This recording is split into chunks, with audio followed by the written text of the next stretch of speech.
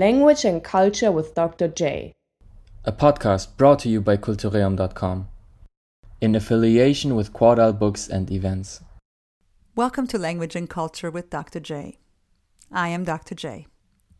This episode is entitled Georgia on My Mind, an interview with Teona Shanitze and Lasha Kerdikashvili.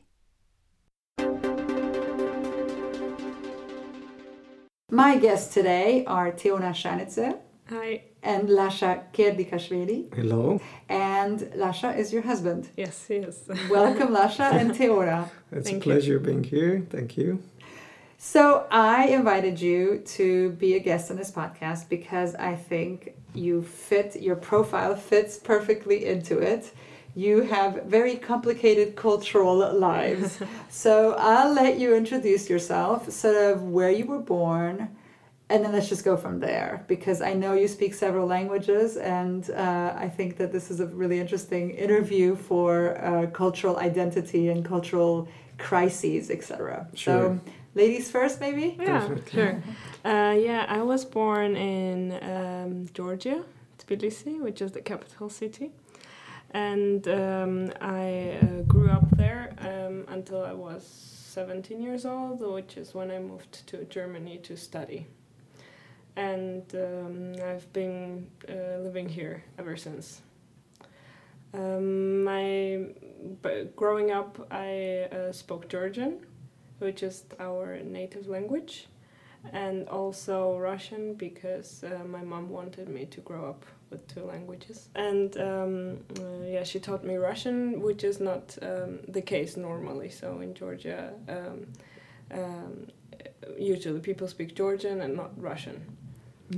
Not No. usually, always, yeah. Because I do have exactly the same history, but I lived there until 21. But Georgia is the former Soviet Union country, so Russian is well spoken. But still, the new generation, they prefer to learn more these Western languages. So we had to study Russian at school. But Teona was privileged because her grandma is from Russia. So she moved to Georgia to marry on her grandpa. So that's why I guess that her parents got their education completely in Russian. So Russian is very much the primary language, really. Yeah, kind of the way how they still communicate with each other. Yeah, which is doesn't happen that often in Georgia. Yeah, it's not common. So my family is completely different. So we're just the only Georgian. That's what we speak. The thing is also when I come to Germany and then I meet many people, say Georgian, they think that the Russians by default, this Georgian, they identify as something that is the variation of the language of Russian. So, but it's completely unique language spoken by only Georgians. There are only 3.7 million people who can speak this language. It's a state language with their own alphabet. So, and I guess we had three different type of writing systems. So, and the current one called Mhedruli, and that's basically the state language, and that's the language people get education at school, at the university, everywhere. And what are the other two? So there was Asum Tavruli and there was Nuskha Khutsuri. And tell me the differences. This is. So basically, I'm not in that topic very much, honestly. Okay. But so what I can recall is that there are different writing kind of letters, and over the time, the number of letters we had kind of decreased a little bit. So at the beginning, we had more consonants and more letters, and currently it's 33. So there, for example, we have this ts and h, and there were several variations of those consonants. And now over the time that we're removed, and then kind of language is a kind of living organism, and so it developed over the time, and currently that's what we have for today. Yeah, 33 letters. Yeah. And the good thing is that we read and speak exactly how we write, so there are no kind of group of letters, or I don't know how you call it, Sure. professionally, So, and that's really easy, but the grammar is pretty difficult. So it's in Russia you have 6 clauses, right? And in Georgia we got 7, so it's even more difficult. But then we were always very kind of gender neutral, so we don't have male and female or neutral, so it's just one gender. It makes life easier as well. Yeah. So that's pretty much about the language. Okay. So let me go back a little bit to your introduction still. So go back to Georgia. Tell us a little bit about growing up in Georgia. When I think of my childhood, I remember it was a very good time. Like many people talk about their childhoods in Georgia, and they think of the Soviet Union and poor times, how they didn't have anything to eat and stuff. But still, even though we didn't have electricity most of the time, we didn't have warm water, we didn't have heating at school, I still remember it as a very good experience. Like I was in the garden playing with all the kids instead of playing in front of the computer or mobile phone or whatever. But really, you didn't have heating in the school, or and most of the time you didn't have electricity. Yeah, like at school, we had heating. I think I was in which class? I think 6th, maybe on 5th when they installed it. Like before that, we didn't have heating, and we sat there with our jackets. Yeah. Teona is still the privileged kid, I have to say, because she was born in independent Georgia in 1992. So I was born in 1987. That's the still Soviet Georgia. So then my entire childhood I spent in this all dark 90s. So after the collapse of Soviet Union, we got no electricity. I mean, 80% of my homework I've done on the candlelight. Or then we had this kerosene stuff. So that was really insane when you talk these topics here. But as Teona mentioned, somehow then at that time you had a big vision or like dreams or something that really kept you alive and kind of we had to entertain ourselves. So we invented in this dark room some games where you don't need to kind of write something, or then you could hide and seek. That game was really very good fit for that situation because you could never find anybody there. Yeah, I remember that too. When we didn't have electricity, we would play some games with my mother, like hide and seek, and she would read some books with candlelight. Yeah, I remember that. A lot of talking, a lot of singing. A lot, yeah, kind of self-entertaining, and then also we used to play. We called it like city games. So we had this candle all the time and all the lamps. So there was the kerosene lamp, and then. I don't know, there's fire there a little bit, and then this glass shield somehow. Old Soviet lamps. And then, and then you need to kind of choose a letter, and from that letter to write down the cities, the river, or the country, or whatever. But they have it in Germany too, Stadt, Land, Fluss. You can even buy the special notepads for it. Okay. But I played that too. Yeah, I love that game. Yeah, so but you need to be able to see for it. You need to be able to write. Yes, so we could do that. Okay, with some of the lamps, okay. Yeah. And then somehow it also helped to develop your geographical skills. Yeah, but it was, you did, I mean, you could pick anybody, you could pick famous people, writers, there geography. Are different subsections, yeah, there's right? different, exactly, and we played that too, sort of. Well, I mean, when I was a kid, we played with animals, just animal names. Plants, exactly, so it wasn't River, sort of, it didn't have to be something, capital cities. Exactly, Of course, that's geography already, so yeah. Okay, well that surprised me a little bit. I mean, that I was born in Romania, so but we had electricity. That I think not always, but I mean, okay, I was really little, but I do have memories of it. And of course, I sometimes at some point you don't know how much of your memories are your own memories or things your parents have told you. So some of it is blurred, about sort of lines, waiting in line for food or anything. I don't know if I remember that. So some of it is just kind of blurred. So that I don't remember. Oh yeah, I remember. We had this little kind of talons. That was the name of that. So you had a little piece of paper, and that allowed you to get the 2 breads. Like coupons, Coupons, exactly. Food stamps, or food stamps. That's definitely that was that. And then they did this monetary reform. So they after this at that time there was the monety, the ruble. the Soviet Union currency, and then after independence we had kuponi, and that was hyperinflated. So officially everybody was the millionaire because one bread costed 3 million coupons or something. Yeah. And what were the rations? I mean, just out of curiosity, you said you could get 2 breads. Were there rations for families? I mean, in Romania in the 80s there were rations that I don't remember what they were. So I'm asking you what it was in Georgia, but it was something like you could get 1 chicken per month per family. There was a certain amount of eggs, and I don't know. There were these butter. Chicken is very expensive. There was the bread. There were specific salt. I think rations. Yeah. I guess per person you got a bread or something. 2 breads per family, and. I'm also not sure, but there was a little amount, so you could survive, but still. And the problem was you had this paper, but there was not enough breads, and that's why you had this huge line, and people need to go there the day before, so to spend the entire night that they were able at 6 a.m. to get a bread. And in cold winter, I mean, the harsh weather conditions, so I remember my mom waking up at 2 a.m. in the morning and leaving home to get some bread, so.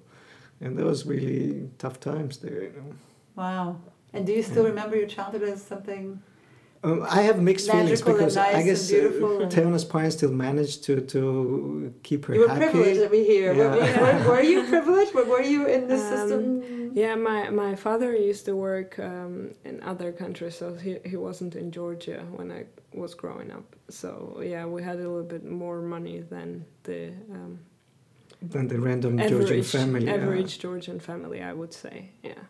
It was often like that in most of Eastern Europe. I mean, if people worked abroad, or somehow had access. For example, my father was a National Olympic weightlifting coach, so he traveled. So he could also the imported goods, right? Well, exactly. I mean, he always went with certain goods, and that he sold at the markets wherever he was, and then with that money he bought other things that he brought back. So there was this exchange, and through that you manage to have a little bit more or have you don't have that strong existential problems at that time. And then my mother would get chicken and sort of she would get she would have of course pregnant ladies will be from all walks of life, so they'll be they would have been working at a restaurant or something, and then that's how I got to have Coke.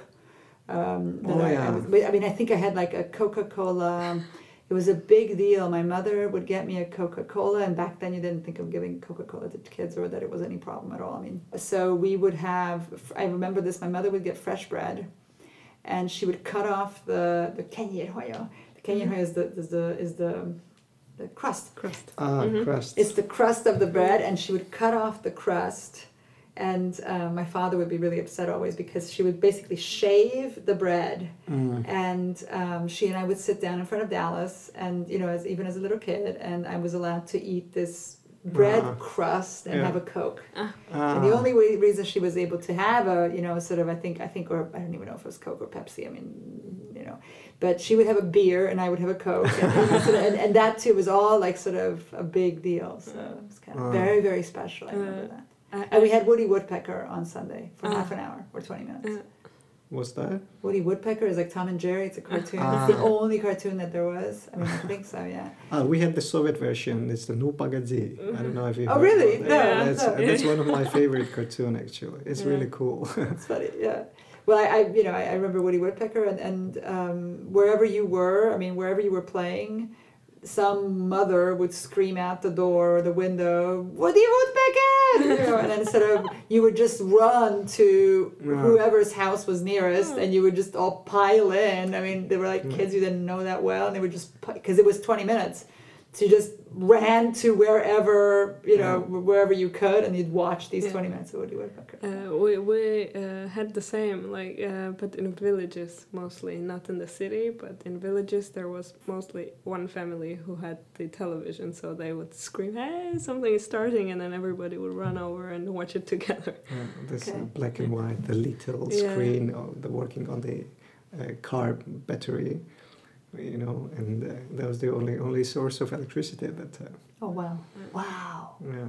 And I remember even in Tbilisi, so we were gathering. There was just only one neighbor in our block who got that TV and that battery, Akku. So, and we were like more than 30 people. The kids, the moms, the grandmas, everybody actually. And like 30, 40 people squeezed in a little room and watching this series, you know. And that was like the ceremony when we all, the entire neighborhood gathered. Yeah. Yeah. I remember being at the Black Sea with my parents, and in Constanza, somewhere near Mamaya, somewhere near there, and we were in some sort of I think it was in Constanza. We were in some sort of, but I think I'm mixing it. This is what I mean. I don't remember. It could have also been Sovata, which is these thermal baths. So I don't. So you know what I mean? Like everything's kind of. I am not completely sure, but I have this distinct memory of some sort of like a community building, and that's why I don't know if it was because when we were at the Black Sea, we always stayed in a hotel. There were mainly these hotels, and in Sovata and at these baths, there were these little bungalows that you could rent, and I have this sort of this memory of us with the community hall. And it was a similar thing where hundreds of people just squeezed in with a tiny TV. Yeah. And I remember that. And I remember my father, I was sitting on his shoulders and he was saying, okay, come on, we'll go for a walk. This is stupid, you know, sort of people sort of. And my mom was like in the front row going, yeah, I'm sorry, I'll be right with you, but I have to see this first. So kind of, you know. But it was a lot more communal, wasn't it? I mean, it was a lot more sharing and actually. Definitely, yeah. Kind of living together somehow, you know, because more or less everybody suffered from the same economic and social problems, and that was the way how you could exchange the word, motivate each other, and somehow, yeah, like even though there were so many problems on the human level, like people had more communication or more outgoing character, or they were more open or more eager to talk to somebody and kind of help, you know. Mm-hmm.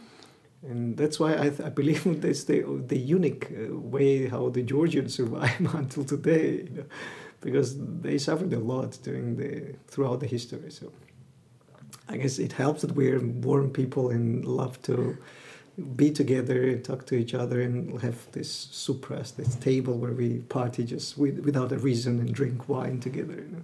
Yeah. And sharing food. That's the very core thing. So. Yeah, but we were talking about that a couple of days ago, that Georgians unite in whenever there is pain and suffering. Yeah. You know, they are. And in good times, they don't like each other. You know? Oh, is that right? Yeah. In good times, they don't like each other. Yeah, I mean. Maybe that's.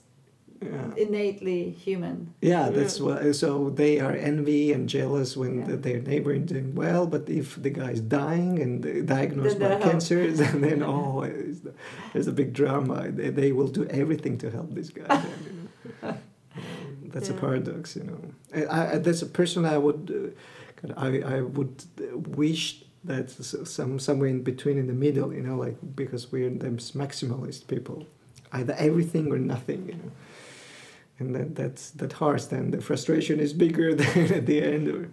But it's interesting because sort of I would say I wonder if it's if it's specifically Georgian or if it is something Eastern European. Yeah, or if it's not specifically Georgian. Or if it's something that has to do with growing up less. I know you keep calling it not privileged, but sort of with less privileges, with less things. Yeah. Because I noticed that with my parents as well. I mean, I understand that mentality. This all or nothing. You know, sort of you're completely dedicated and loyal to your friends and family. You're, you know, sort of like if you like somebody, you really like them. That's it. That's it. Yeah. So there's that's I can understand that. Yeah. And I think it comes from that because, like you said, that's the only way people survived. Yeah. You had to know who your friends were and who you could count on, and it's the kind of this family clans we have. So your family members are not considered just only your direct family members, but the cousins and uncles, and so I guess and they love to get together often and on a weekly basis, I can say, and there's always something to celebrate. So Christianizing, baptizing, birthday party, wedding, whatever. So they really look for a reason to drink some wine. Yeah. Okay. Do you have that as well? That sort of if a friend becomes really close, then people say sort of, well, they're family or he's family. Yeah, it's. I mean, it's a very big thing. Even in my young ages, that was really forbidden to get into relationship with the sister of your best friend. So that was kind of considered not a right thing to do. Even today, I think, Why? Because he kind of declared your brotherhood something, and then And so it's like the sisters almost identified like you as a brother, and then suddenly this perspective changed. So, yeah, I guess it's correct, right? Yeah, it's absolutely correct. Okay. Yeah. So what else do you remember? What made your childhood specifically Georgian? Food. Okay. Georgia has a very rich food culture, so there are some special dishes, a lot of cheese, a lot of meat. I would say, of course, the Georgian language itself, and these relationships that we have between people. Like, I still talk to my friends from my high school and my school, my kindergarten. So, I think that is one of the things that I would say is Georgian. Okay. That it persists. These friendships, they last long. So in my case, Teona was born and raised in the center of the capital. So I lived more in the outskirts, in the ghetto, so to say. And there you had this. Wait, I have to interrupt now. I didn't want to interrupt you, but okay. So Teona was more privileged than you got to be in the center. And she doesn't have a typical Georgian family, I have to say. Did you grow up more sort of? I would say I was we were like everybody. Of course, nobody was there rich. I was below. Everybody was below poverty line, I have to say. But the good thing is, my mom managed somehow that we were really eating good food always, because my mom comes from the western part of Georgia, and this she was really supported by these products coming from that part of Georgia. So the meat and cheese, she somehow managed it well. So there was cheaper, so she kind of had the supply chain well constructed. So my uncles traveled there and they brought some food back in the capital. And on top of that, the thing is, we were doing pretty well. So she never she had two priorities, like good food, good nutrition, and then education. So, and somehow she managed that. She always had money for that, but no traveling, no summertime, no clothes. The rest was not priority. So, and I somehow understand now why was that the case. And the question, so to get back to your question, what made my childhood Georgian? So, as I have to say that the sense of humor, that's so Georgian, or the place where I used to live, I still miss that kind of the authentic laugh I had at the time with my buddies. And also kind of the way how we look life, I mean, it's not so... We are so spontaneous people, so you don't have this 2 years plan that you're going to have this dinner with your grandma in 2 years or something. You just decide. You get invitations for a wedding like 2-3 weeks prior to the day. Yeah, or 2 days. It might be even in the same week. Yeah, it's insane. Yeah. I mean, now it's changing, but at that time, so that was a very spontaneous life. So nobody had a plan somehow, so to say. You just lived your life, and every day you woke up, you're happy that you're alive. Okay, now let's go out and get a bread. That was basically the way of life. And the thing is, somehow people managed to have food at home. So everybody got food, this homemade, good wine. And also people were outgoing, so they came to visit frequently. So my uncles, my friends, parents of my friends, so we used to go to each other's place. And that's why you never had a time to really get stressed out or depressed, or to really find out that the misery you lived in. So, and that was always going on somehow. Yeah, so everybody had food. Yeah, that's true. But it wasn't quality food. Like if you asked children what their favorite food was, they would say fried potatoes. Yeah.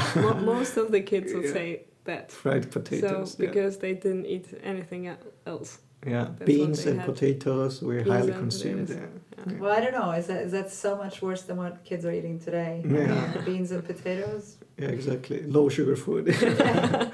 No, but seriously, I mean, sort of some potatoes. I mean, if they're fresh potatoes that would happen to be fried, so you got a little bit of calories too from the oil and the lard or whatever it was fried in. I mean, and then the beans with protein and.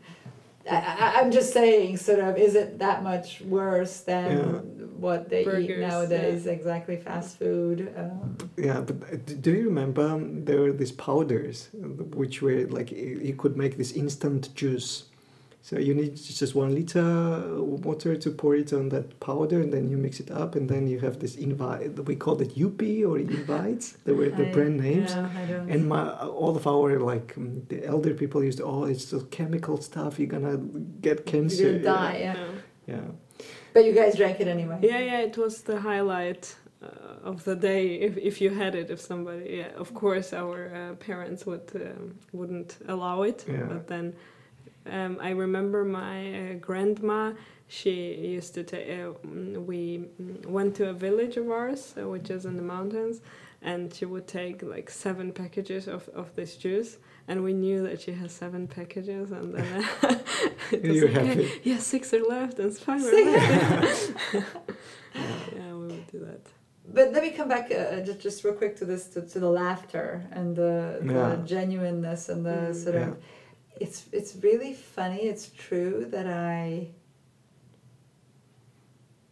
would say that I laugh differently with friends from different countries. Yeah. There's a different. It's the entire culture there, somehow, I don't know. But is Georgian, because, for example, Hungarian and especially Transylvanian, sort of Romanian, Transylvanian culture is more. It's very dark humor. It's very sort of, but Hungarian. Things like when you're down and something happens that just kicks you again, and then you just find humor in it. I could give you examples of a friend, for example, whose mother had just passed away, and she was going to her aunt's house, and she went inside, and the aunt's dogs, I hope I'm remembering the story correctly, bit her, and she was in the ambulance, and she called me and said, sort of cussing a little bit in Hungarian, but laughing, like, my mother just died, and I got bit by a dog. I mean, it's just, and kind of self-irony, right? It's self-irony, and I just, I remember trying to comfort her, but I also just kind of made fun of her, and then it was, sort of like taking comfort in that. Or, for example, a friend of my mother's, I was walking with them in Romania, in Klausenburg, in Cluj, or Cluj, or however you want, Cluj-Napoca. And he had a nice suit on, and he was walking sort of alongside of me, and elderly gentleman, Romanian literature professor, and this car came by and drove into this puddle and splashed him, but sort of completely covered him, sort of with this muddy water. And so he again, very appropriate gentleman, and he ran out into the street and sort of screamed after the car and said, "Hey, you missed me, sir! You missed the spot on my suit! Please come back and splash me again." So that's just the humor, sort of, You mentioned this funeral and somebody died. I mean, that's a kind of entire subculture in Georgia. The funeral, I don't know how you call it, that when somebody dies and then you show off your grief. It's kind of also it's a very big thing. So people used to say that the Fellini should have filmed that, because it's, especially in the west part of Georgia, they even hired people to really cry out loud that the visitors had an impression that how much they loved that guy who died. And there was the everyday life of a single person. You might wake up kind of crying in the morning because having nothing, and then at the end of the day you might have a genuine laugh about something. So I guess there was this c'est la vie, daily life, and we made it. But now that I think about it, I think I really laughed more in Georgia than in Germany. You laughed more. Yeah, I laughed more. I don't know if it's because I grew up here. Like when I was there, I was still a kid. I was 17 years old when I moved here. But I make you laugh here as well. Too. Yeah, you too. Yeah. Do you manage? Yeah, I mean it's my duty. Yeah. It's your duty. I fulfill it with a great honor. Yeah. But So cute. when my friends come over, we laugh a lot, and that doesn't happen in your everyday life here. At work, for example. Yeah. Yeah. Don't you think it's also, the way I remember it, it's a lot more gossipy. But it's not mean. But it's sort of, you talk about everybody. You sort of say, oh, look at that. Or what you're talking about, laughing. I mean, traveling. Grandmas, you know, watching watching from the window. But I mean, even sort of, I'm thinking of sort of traveling with my parents and just kind of walking through a train station, let's say. I mean, my father will be making comments on every single person. It's really not mean. It's never mean. I mean, it's somehow it really gets to the point. The guy might get a little bit hard, but never big drama that they might split up or something. It's always this, you know, to tease a little bit and But even but now I'm changing subjects a tiny bit. But for example, we talked a little bit before the podcast recording. We talked a little bit about driving, and then I was telling you about driving in different countries and how I felt about it. But for example, in France, if I may say this, I feel like people will get a lot madder. They will yell at you and scream and gesticulate and cuss and but then it's over. It's not really a big deal. And I feel in Germany, for example, when driving, it's sort of, you don't do anything, but then people get really, really angry.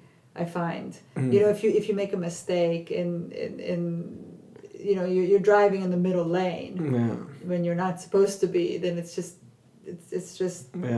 you're just not supposed to be. People get angry. People actually get angry. They won't yell. They will tell you very politely that you're not supposed to do something, but people are more angry, I find, in the situation. But yeah, I think in Georgia the driving is on a whole different level. So I mean, it's insane how people drive there, and that's the big advice we give all of our German friends who never went out. Yeah. Just be careful. So the zebra doesn't mean anything. So even might happen that the corner light is on red and the guy is still crossing the road. Well, you know, the last time I drove to Romania, I drove from Budapest. I mean, I drove from Germany to Budapest, which was fine, really. And then I crossed the border, and I drove about 20 minutes, pulled to the side, started crying, and said, I cannot drive here. And Hendrik, who's now my husband, was like, oh my God, okay, fine, I'll drive. But I cannot drive in Romania. I mean, probably could, I mean, to save my life or something. But it was 2 lanes. I mean, back then at least, it was 2 lanes, and people had made 4 or 5 lanes out of it. Yeah. And then you're sort of, people are passing everywhere, and then all of a sudden there's a horse and cart. Yeah. You know, there's a carriage, there's a horse carriage with some person in it going, you know, 5 miles an hour, 5 kilometers an hour, and oh no, I really couldn't. Exactly. People are right up on you. It happens every day in Georgia. Yeah. But the good thing is, the funny thing is that they somehow manage that. You know, you said that they get mad on each other. They do. And they make the Georgians, okay. Yeah. But the thing is, they still manage somehow, you know, and they keep it cool. they get nervous and everything, but if they see that they already recognize, for example, it's the fresh new driver. I don't want to now say anything about women driving, but okay, the young girl, you know, and they have this stereotypes. I would like to record that Tiona and I are both making faces at you. No, so. I mean, I'm saying what they think. Yeah, I take it full credit. So it's not my opinion. and they think that's okay. Way to get yourself out of it. It's a new girl, and they might go there and ask her, okay, if you can park, I can help, And then I have seen lots of scenes that the girl is stepping out, the guy is sitting, and then kind of helping her to move her this critical way out. So yeah. And it's they are managing somehow, and at the end, everybody's happy. Well, I'm actually not insulted by your comment. For me, I mean, I'm not a very good driver, so I don't think it's because I'm a woman. But if I they just see that you not struggle, right? You cannot park. But I've had this. I mean, I've driven in Sicily. I've driven in Cyprus. I've driven in places where people are reputed to drive crazy. Yeah. And as soon, I think also, well, it helped that I had a rental car, so they could see like, oh God, it's a tourist. Yeah. That's one. And two, I've also had that experience that in sort of a lot of these cultures, if people see that you're really struggling, they kind of go around you or help you or whatever. So. Yeah. In Georgia, if you ask for help, they will definitely help you. I mean, it's always like that. So. Yeah, or if you do something wrong, they also take it with humor. Yeah. Like I remember my dad, he cut off someone's line with his car, and then the other one got mad, and my dad just turned down the window and told him, "Come on, it's New Year's, calm down," and things like that. And it was okay. So they laughed about it, and then everything was fine. Okay. Yeah. So let's move on a little bit. So you left Georgia. Why? I think for both of us it was because of the scholarship that we got. So it was the only chance to get out. We got the scholarship to study in Germany. So that was the main reason. But I also always wanted to study somewhere else. Because the universities in Georgia, they're not that good. And I always knew, okay, it's either USA, Germany, or UK. So, and I studied German at school, and I really wanted to come to Germany to just feel how it feels. And you came straight to Hamburg? No, I came to Heidelberg, where I did my studies. My first, Georgian school system is not, what do you call it? Well, you can't really go to the university here directly. If you have finished a Georgian school, you have to do 1 year more. We don't have Abitur, so so then you need to spend a year here in the college that you're able to have this entrance qualification. Yeah. So then, I did that, and then I did 3 years in Marburg for my bachelor's, and then I came to Hamburg. And then I fell in love with the city and stayed here. It's an amazing city, isn't it? I agree. I think it's the best Hamburg city. Is such an awesome city. The best city in Germany, definitely. You think so too? Yeah. I think so too. I think it's such a great city, and the university is great, and everything that's around it with the river and the Alster and and it's great. It's really very classic. Beautiful, and the architecture and the nature and people. I love. I mean, I love. I mean, I say people get angry and everything, but and people are sort of this or that or whatever. But once you get to know how the culture is, you can read people, and it's just it's funny as well. It's people have this humor, it's just a completely different humor. So So what languages did you have still in Georgia? So you had Georgian and Russian. Did you have to? Was it mandatory for you to learn Russian? Russia? Yes, Russian at school, but I was never good in Russia. It was mandatory, and now it's not mandatory anymore. Okay. Really? Yeah, English is mandatory now. At my time, the Russian was mandatory, and they also called English as a foreign language. Somehow Russian was not identified as foreign language, and now it changed the entire cultural paradigm, Okay. So, but did you have English as well, or not? I had English as well, and I had Russian, Georgian, of course, German, and English. Okay, and you? I didn't have German because her school was with this major specific focus on German. They were the Sprachdiplom school, and my school was. I never planned to come to Germany, honestly. So. And I did my bachelor, so Teona came right after her high school. Okay. And I did my bachelor, and then I started working in the bank for 2 years, and then I was looking the ways how I could make my master's abroad. And I was looking in the scholarship programs in Sweden, in Netherlands, and then a friend of mine just arrived from Italy, who just left a year before, and he said, there's the organization, this DAAD, Deutsche Akademische Austauschdienst, And they had this representative office in Tbilisi. I went there, I submitted my application, then the professors arrived, I got my interview, and then it worked out. So, and they financed my entire master's program, the full-time scholarship. Why don't you tell our listeners what you both studied? Okay, so I studied business administration in bachelor and in master's as well. so I did my bachelor's of business and economics and the more VWL, so more economics as my master's. I did that at Philips University in Marburg. It's also a very beautiful, tiny city. Okay, So, and I never studied German, so to say. I had my first 2 months courses when I arrived here, organized by DAAD, that you like to enable people to communicate. But my master's program was fully in English. Okay, so you studied in English as Yeah. well. So do you have any other language? I know, Teona, that you do. So do you have any other languages that you speak, and how did you pick that up?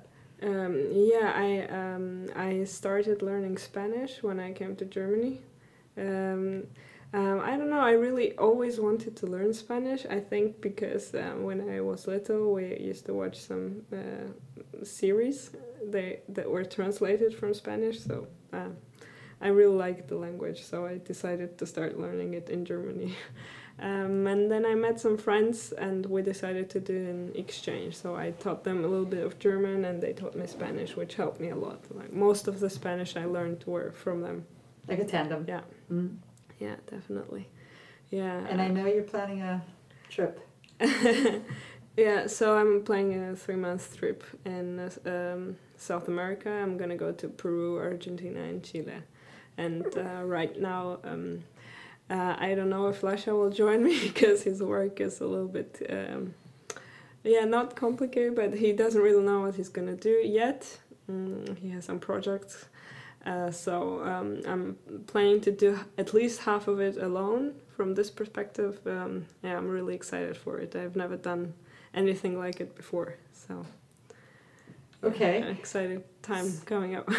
Okay, so let me come back a little bit then, because what we wanted to get to is this cultural identity. Mhm. I mean, I think we have a fairly good idea of how you feel about being Georgian. Yeah. And I've had, for example, the privilege of hearing the two of you sing a Georgian song, and I found that really beautiful. And even that, I think that your heart is in it. Mm-hmm. I actually, tomorrow I have my Einbürgerungsfeier. So I got my German passport and citizenship. Congratulations. Thank you. So my heart now beats for Germany and Georgia. Oh, is that right? Simultaneously. Okay, simultaneously. Okay, so that's the question. So talk about that. About Georgian identity. Well, no, or I mean, about identity. what you just Both. said. My heart beats for Georgia and Germany. Yeah, that's very true. The thing is, I was 21 when I left, so I have the feeling that I lived one life there, but I was still very young, very unexperienced. The person I am today, I made myself or everything here. So I was reborn, or kind of the journey I had here. The people talk a lot about change, but I guess I'm the very good example of change. So because when I arrived at the time, the thoughts I had, because you need to come out of this little country and then go in this big world and to really understand what's going on. And then I started here. I met Teona, and I can say that we've been dating already for 10 years. So we grew up together. So And you've been married for one, yeah. Yeah. almost. Almost. Yeah. A Yeah. couple of months. Yeah. So, and identity, that's why I feel that this country made me as an adult person, I have to say, gave me these chances, and I value that a lot, and I have very good friends here. So, I have this feeling that I used to talk that or discuss that with Teona when I'm in Georgia and living for Germany, and I'm thinking sometimes, am I living home or am I going home? And it's always that feeling I have somehow, because my mom and sister and nieces, they live there, and Teona and I, we live here. I have my existence here, job and everything, but still, and I believe that it's never gonna change. So I'm not a typical Georgian now. I won't become a typical German, I think, and we will be always in between. So, And that's also that's interesting. That's you know? the point. I think Yeah. you are in between, and so Yeah. there is, maybe it's wrong to say it's a cultural crisis. You know, maybe you're not in a crisis, but it's No, it's I just guess it's more between interesting. identities, You know? absolutely, Yeah. and it's sort of Yeah. it's seeing both worlds, belonging to both worlds a little bit. Yeah, because we don't hang out here that much with Georgians, or you know, they're Sure. just one or two guys, so we keep contact because you know the job and everything. And I also love living here somehow. You know, I got so it's really difficult there.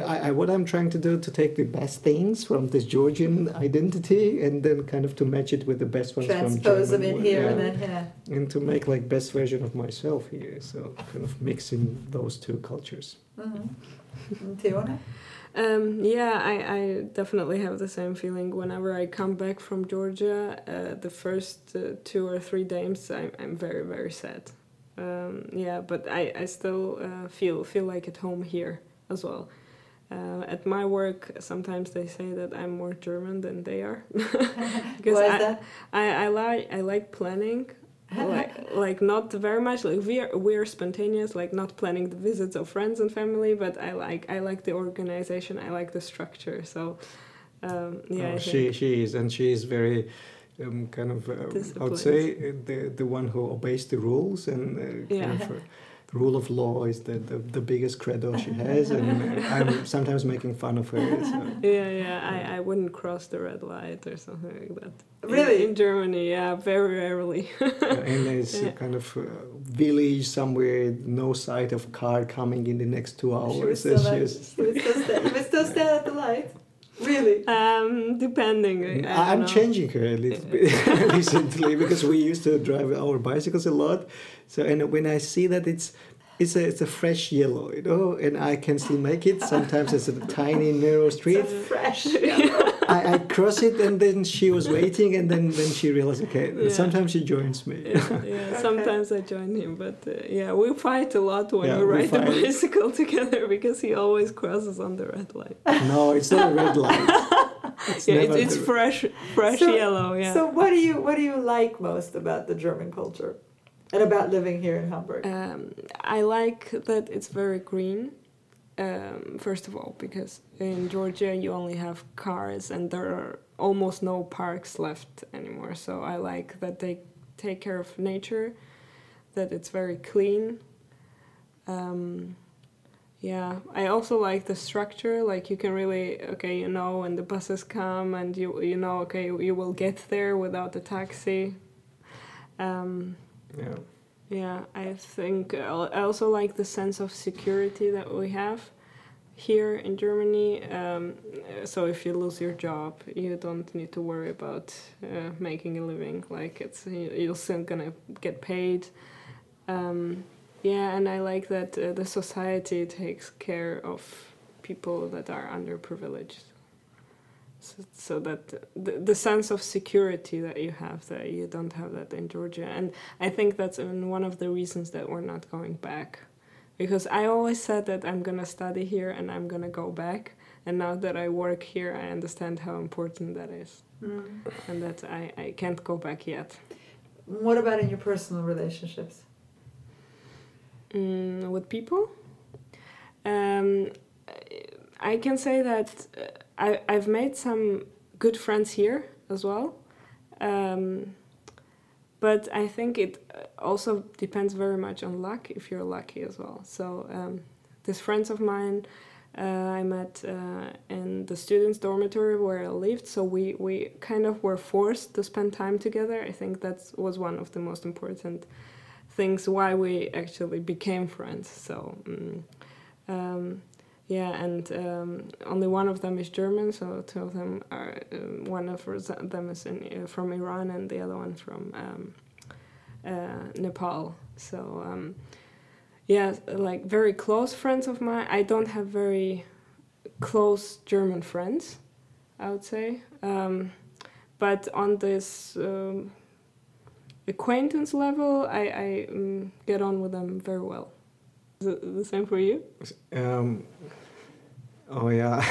I mean, in this age, it's really almost impossible to establish that level of friendship you have with your childhood friends. So because you know everything about them, and it just somehow. But I have good friends, as Teona said, not many, but one or two. But it's always, there's somehow this high bar, how to say, you know, beyond that, you never cross this line somehow. It's still, and it's not necessarily a negative thing. So, because in Georgia, you might get very soon very close, and then if something goes wrong, you're very frustrated. So, because here it's manageable somehow, but you know, it's always this ambivalent feeling I have. On the one hand, I have always this feeling that it's never this damn cool friendship I would always cherish. But on the other side, you know that you know what to expect from that guy every time you meet, or it's manageable, predictable, and easy to maintain. So let me do something that I love to do with our guests who speak several languages. I ask you to say something, or we just sort of start speaking a specific language. I mean, unfortunately, I can't really do that with you because I don't speak Georgian. I could try to speak Russian with you, but that's going to be very limited as well for me, unfortunately. But how about you just sort of maybe with each other, and then just kind of, and what I like to do is just ask you afterwards how you felt. Okay. So just kind of like what you notice about your body, or you know, just kind of observe yourself. You know, did you relax? Did your pulse go down? Did you have different thoughts? And just kind of just what happens to your voice and your body when you're speaking it. So in Georgian. Well, let's kind of go through the languages you speak. So we've been speaking English. How do you feel? Is it do you feel? Since it's not my native language, I feel like I need more time to find the right words, so I'm a little bit tense, I would say, when I speak English. And of course, with a podcast, with a huge mic in front of you, it's also kind of difficult. Yeah. Okay, so let's speak. Let's speak. Why don't the two of you then speak Georgian? Just whatever, please, nothing inappropriate because we won't be able to check it. But just kind of, whatever, just have a conversation. Just. Okay. Ხვალ რა გეგმები გვაქვს თეონა ჩვენ? ხვალ მედია ჩანს ein Bürgerungsfeierზე. ხო. ხო და მე იქიდან საღამოთი ხო კი ბატონო და ვიკენდზე თავისუფლებრივად შეგვიძლია ნუცას შევხვდეთ, ხო? გეგმები არ გვაქვს. რას ფიქრობ ამ პოდკასტზე? აი ცოტა საინტერესო რა ხარ დაძაბული? წითელი ვარ. ხო, დააწითულე. მაგრამ საინტერესოა რა, არაფერს მოგონება არ გჭირდება რა, ჩვეულებრივ რაც არის, რეალურად მაგაზე ლაპარაკ. ხო. Okay, so what did you say? I'm curious. So I asked her, what are we doing tomorrow? And then I said, what do you think about podcast? We also said we don't have some words in Georgian, so like I asked him, we're going to your Einbürgerungsfeier. Okay. Yeah, like or Bahnhof, which is usually. So what did word.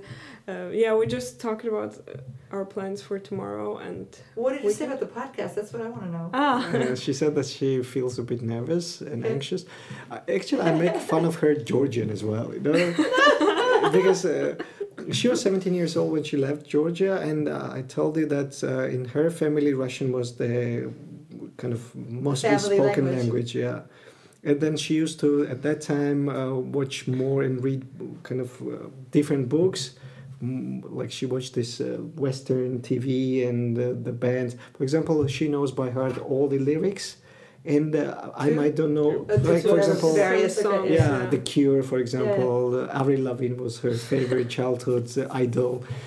But in my case, I might don't know, for example, very famous musician or band. But I know very well the Georgian filmography, the literature, and stuff like that. So I was more in this Georgian topic. Yeah. And then, I'm making a big fun of her. So does Teona make mistakes in Georgian? I wouldn't say I make mistakes, but she has limited vocabulary. Yeah, I don't know some of the words because when I read in Russian because the Russian translations were thought to be better at that time. Yeah, that was considered like very prestigious, like the Russian kids who used to speak French at that time in the 17th century. So so now when I read a book in Georgian and I ask him, hey, what does this word mean? And he's like, you don't know what this word means. And again, isn't that weird? Because that's actually your mother tongue. Yeah. I mean, the first language I learned was Hungarian, and my Hungarian is nowhere near what my English is. I mean, sort of, especially like reading. I can read Hungarian, but it takes me a lot longer to read. Writing, I certainly make more mistakes, and I still write with the old, spelling rules, etc. I mean, with my vocabulary as well. I mean, I can speak about everything, but it depends. In certain topics, I struggle in Hungarian, or sort of this forms of politeness I struggle with sometimes. So that's so strange. Isn't that strange for you with Georgian? Or? Yeah, it's really strange. And also when I talk to people about something, I'm not really a talker, so I don't really talk a lot. I usually listen more. And that's why I need more time to find the right words in Georgian as well. Yeah, I think maybe I'm even more fluent in German. Yeah, definitely. Some topics, I guess you can articulate yourself better in German. Especially for work, 100%. Yeah. Because I've never worked in Georgian language. I've only been there at school. So for work-related words, I'm definitely more fluent in German. And it's so funny because I always say, sort of my three languages are English, Hungarian, and French. But I've lived in Germany now for so long that I actually wonder if if my German at some point doesn't overtake. I mean, actually, probably my German is probably better than my Hungarian. Probably. Yeah, most I guess likely. so. Yeah. No, there's no way. My German is better than my Hungarian. Yeah. That's because I find that really sort of strange. I've heard how we talk in German, and it's akzentfrei, fließend Deutsch. So. Yeah. That's funny. Thank you, by the way. Okay, so let's switch to Russian. Хорошо. I can say здравствуйте. Здравствуйте. Очень приятно быть. Мы никогда на русском не разговаривали. Никогда на русском не разговаривали. Давно уже я сама на русском не разговаривала. И у меня никогда не был хороший русский. Да. Когда был последний раз, когда ты по-русски говорил? Последний раз кто-то приехал здесь. Улджон, наверное, к нам приехал. Улджон приехал. Да. Ну, не то, что давно, я думаю, что регулярно я не говорил на русском. Однажды, один раз в год может быть. Но... Да. Я тоже очень давно не говорила. Но ты слушаешь много на русском, да? Не, я бы не сказала. Когда Лили и Тамаз, они всегда на русском общаются. Ну да, это да. Но я слышу, но я не говорю. Okay. Да. Okay, so tell me what you said. I mean, I think I understood some, so... Yeah. So I said that it's been ages, last time I spoke in Russian, so I'm losing my Russian. And because of many reasons, I don't like to speak in Russian, honestly. So, and we were I'm telling, she said that, okay, I also have not spoken Russian for such a long time, but I told her that, when she's Skyping with her parents, they used to talk in Russian a lot. So she still hears Russian regularly. I hear it, but I don't talk in Russian. She never responds in Russian. So. I don't respond. So wait a second, so now your parents still speak to you in Russian and you answer in Georgian? Yeah. Yeah, that happens. Yeah, it's Russian and Georgian simultaneously. So they say two words in Georgian and then use one summarizing words in Russian. Yeah. So it's it's funny because he says that my Georgian is not so good. My mother's Georgian is even worse. So wow. So wait a second. So can they but they live in Georgia. Yeah. But can they speak Russian in the stores and streets? Yeah, no. They speak Georgian. They have to speak Georgian, but okay. They but don't with have each other. They still speak Russian. Yeah. So they don't have a problem with So they speak Georgian very well, and they don't make mistakes. But still, sometimes it's easier for them to say the Russian words because it comes to your mind. On the communication daily life, I mean, they have perfect Georgian, so for shopping or something. But they have this Russian-speaking community, so let's say, the people who got their education, they went in the Russian sector at the university. and they used to work abroad, like in the post-Soviet Union, geography in Central Asia or somewhere, and that's why. And also they kind of build up their intelligence and knowledge in this language. So, for example, Teona's mom read like thousands of Russian books, and whenever she wants to kind of have this intellectual. Does your mom teach literature? No. But she loves to read. Yeah. Sorry. And whenever there's an intelligent discussion or something, she prefers to articulate that in Russian. So, and exactly her dad does in the same way. It's also, I think that, well, my dad's mom is Russian, so he's part Russian. Well, of course, many friends of them, they also speak Russian. I think that's... they just only speak in Russian with their friends, right? Because everybody I met. They have also Georgian-speaking friends. Okay. So, but how did you feel speaking Russian just now? Not that comfortable, not at all. So when I start talking in Russian, it's Georgian and English and German words comes first in my mind. Okay, so, and then that's okay. And I need to be very careful selecting my words or putting in the right clause. I don't know how I felt. I feel I haven't spoken it for a while now, so it feels a little strange. If I had a friend or someone who I talked to in Russian, then and I would do that on a daily basis, it would be okay after a while. But right now it still feels a little strange. But it's a great language, so I love Russian. Russian poetry and literature, I think it's one of the best in the world. Beautiful. So, yeah. So let's switch to German. Oh, okay. Ja. Was hast du heute gemacht auf der Arbeit? Ja, du weißt das schon. Also ich vorbereite mich für meine Zertifizierung und genau, also ich habe den ganzen Tag gelernt und dann ein paar Mock-up-Tests auch gemacht und genau, dann haben wir zusammen geluncht, also Mittagessen gegangen und dann eine schöne Runde auch bei Alster und war schön. Also. Und heute sind wir hier und machen wir diesen Podcast. Ja. Was hast du gemacht? Ich hatte heute außergewöhnlich viele Termine. Ja, das ist nicht normal bei meiner Arbeit. Ich glaube, so ungefähr 3 Stunden in den Terminen. Aber ansonsten habe ich die ganz normale Arbeit gemacht, Kampagnen optimiert. Ja. Okay, so how did that feel?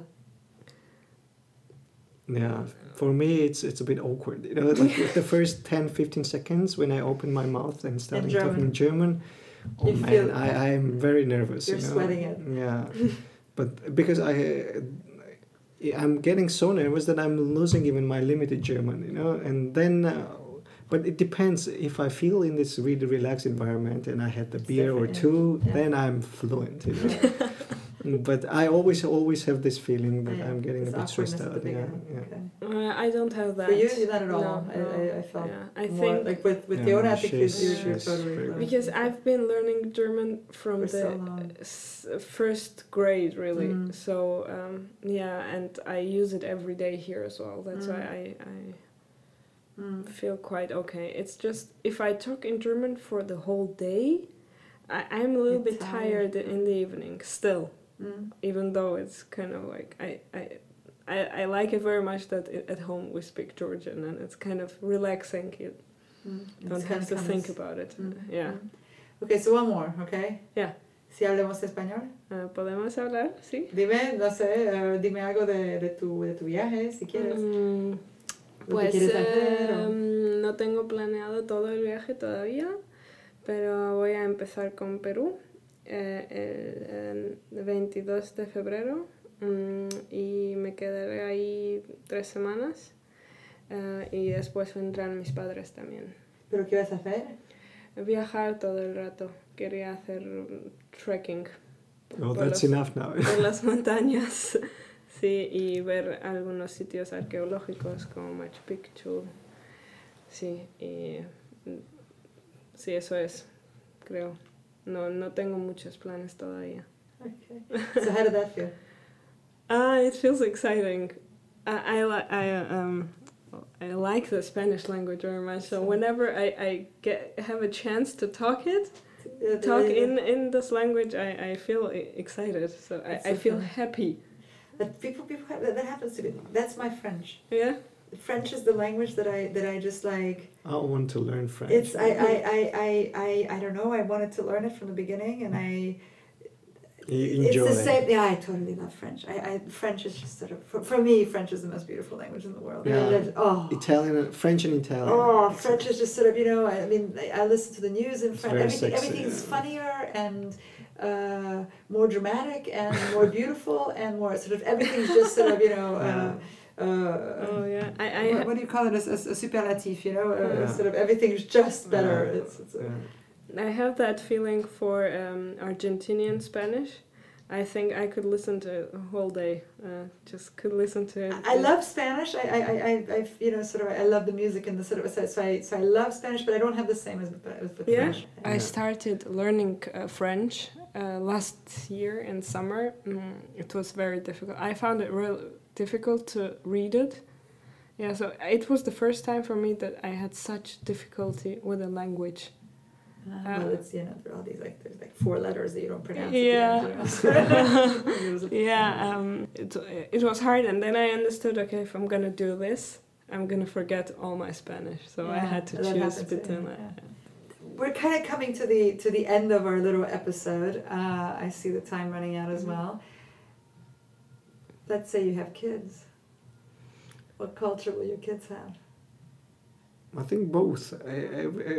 We both what? Both. That's a very good question. Yeah. I mean, you guys are funny. So will you teach your children Georgian? Will you speak Georgian at home? 100%. 100%. Yeah. Okay. That will be my entire job. I'm going to teach my kids. So let's say you grow that you continue living in Germany. So then the children would grow up with German and Georgian. Yeah.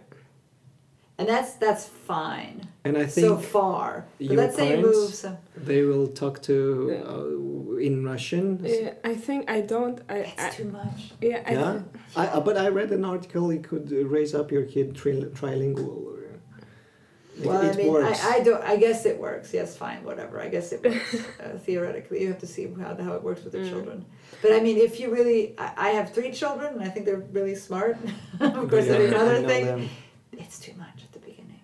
It's too much at the beginning. Yeah. I'm not saying it's too much at the beginning. It's they want to express complicated thoughts, and they want to be able to express that in one language. And then sort of for example, right now, I mean, we do all math in German because otherwise it's just too confusing. But school is a different topic, so we thought about the toddler, school. Before school age, kind of building this foundation. Yeah, I think you'd have to look at the kid as well. So if you see that he or she is stressed by it, or you'd have to. On the level of accents or pronunciation, I mean, my children hear Hungarian. They hear me speak Hungarian to my parents. It's not like I hide it from them. I listen to French radio every day. They hear that. I speak to Hendrik. It's our secret language, so we speak in French. We have a lot of Spanish friends, or Latin American friends. So they come over. So, what do you think with having children? I mean, sort of. How do you does that complicate it, or does that make it easier? Maybe that makes it easier. I mean, sort of. I have certainly become more German through my children. I think that sort of my kids are so German in some ways that and for sure Hamburg is their home and German is also their mother tongue next to English. So it's just so maybe that makes it easier as well, because through them, vicariously I kind of become more German as well. And then you go through different phases of your life. I mean, then you would go through giving birth, sort of being a mother, raising a child. So all these experiences would then be exclusively German and no longer Georgian or Russian or sorry, nothing with Latin America either. I think definitely that would happen because especially from the moment they go to kindergarten, they're out of home, you need to adjust yourself to German lifestyle. Yeah. So that's definitely gonna happen. but we will never stop talking each other in Georgian. So Yes. I think there will be Georgian and German, but of course more German. Yeah, that's what I predict. But I'm gonna encourage my kids to have visit often, like to invite their friends over as many times as I can, because in Georgia my friends would visit me almost every day. It was normal to after school to go to somebody else's place. So that's what of course it's gonna be German, but I'm also gonna try to bring something Georgian in it. But I think that's very German. I mean, my kids have these Verabredungen all the time. Yeah? Yeah, sure. Oh, that's cool. But see, that's what I mean. Maybe that's what it is. Maybe But they cultures will influence each other, and maybe it Yeah. all kind of mixes at some point. Yeah, because this geographical presence, I think in the future it will lose more and more its Significance. the sense, because I think that my kids will spend summer in Georgia as well with their grandparents, so they will be crazy after them, and I guess they will spend more time talking to them than we do in 1 year, I guess, because you entertain after work, so from 6 p.m. or then you talk how many hours, and they have this entire day for 3 months and they talk and never stop. So, and I believe that was the case. For example, when I went to visit my grandparents in the village, so I came back with a little bit of accent, Oh, really? Yeah. So then people used to make fun of that, and they observed like from which part of Georgia your family came. How funny. Okay. Yeah, so I believe that when they come from Georgia back to Germany, they will be very Georgian, and then going to school after a year, it will change again. So, and it will be always in this in between. And so, how do you think that is? I mean, sort of, is that something that enriches your lives to have all these different cultures, or is it something that's a bit of, I mean, it is your life, it is what it is, and you can embrace it, and I think you should always embrace it. But is it something that enriches you, or does it have any negative aspects as well? Having more than one culture, and sort of in your case too, and you have 3 actually. I mean, you have the Russian and I'm not just talking language, but I mean also the culture and the influence of that culture. Yeah, I now that I think of it, I only see the positive parts, because especially with the language, you understand so much more. Like, you're able to read in that language, communicate with that language in that language. So I think from this perspective, it's a positive thing. Negative, I would say maybe if you can't really handle it, if for some people it's too much. It's not for everybody. Maybe it's just they just can't. Well, if some people just come to Germany and they see, okay, it's not theirs, they can't live here. Or anywhere else. Yeah. It takes some time. It's a kind of, you pay this migration price, right? So coming here. Of course, yeah. That's if you leave somewhere else, that's also the negative part, that you miss the other stuff. You miss. Yeah, I mean, it's always pros and cons. And for example, I mentioned that for me, I still keep worrying about that country, somehow. Every morning Georgia. I open the news and read these headlines. I don't read the entire article, but I want to be informed what's going on there, because I know the struggle people have there. And for example, you bump into the stories that someone needs a surgery, and then they have this GoFundMe page or something, and there's always somebody who needs help there. So then I used to talk to my mom, and she gossips around what's going on in my family, what's the niece is doing. I guess it's enriching. At the end of the day, it's definitely positive, but it has something in the package that might be also this downtime. So you hear because every time I talk to my mom, I think 60-70% there are some negative stories. Somebody got this cancer diagnosis, or somebody died. Because people still suffer there because people in Germany, they do not kind of appreciate the privileged life they have here somehow. Because sometimes I have the feeling that when I go to work, they complain like half hour for 5 minutes traffic jam, and because we have here this first world problems. I have to say, nothing bad about that, but then having this completely new window, is this fresh breeze comes from there, you know, then I appreciate more my presence here, more what we've achieved together. So sometimes I have this flash that, oh, Teona, we did a great job, you know, because there's so many people who still suffering there and they don't have bread at home, or their kids don't have enough medication or whatever. So yeah, it's enriching, definitely. I'm very proud of that background, but it's not just only happy and colorful and pinky stuff there, you know. Yeah. Okay. Yeah. So thank you, Teona. Thank you, Lasha, for coming. That was my pleasure. Thank Thanks. you very, very much. Thank you so much, Teona and Lasha. I hope you enjoyed this episode. This is Dr. J signing out.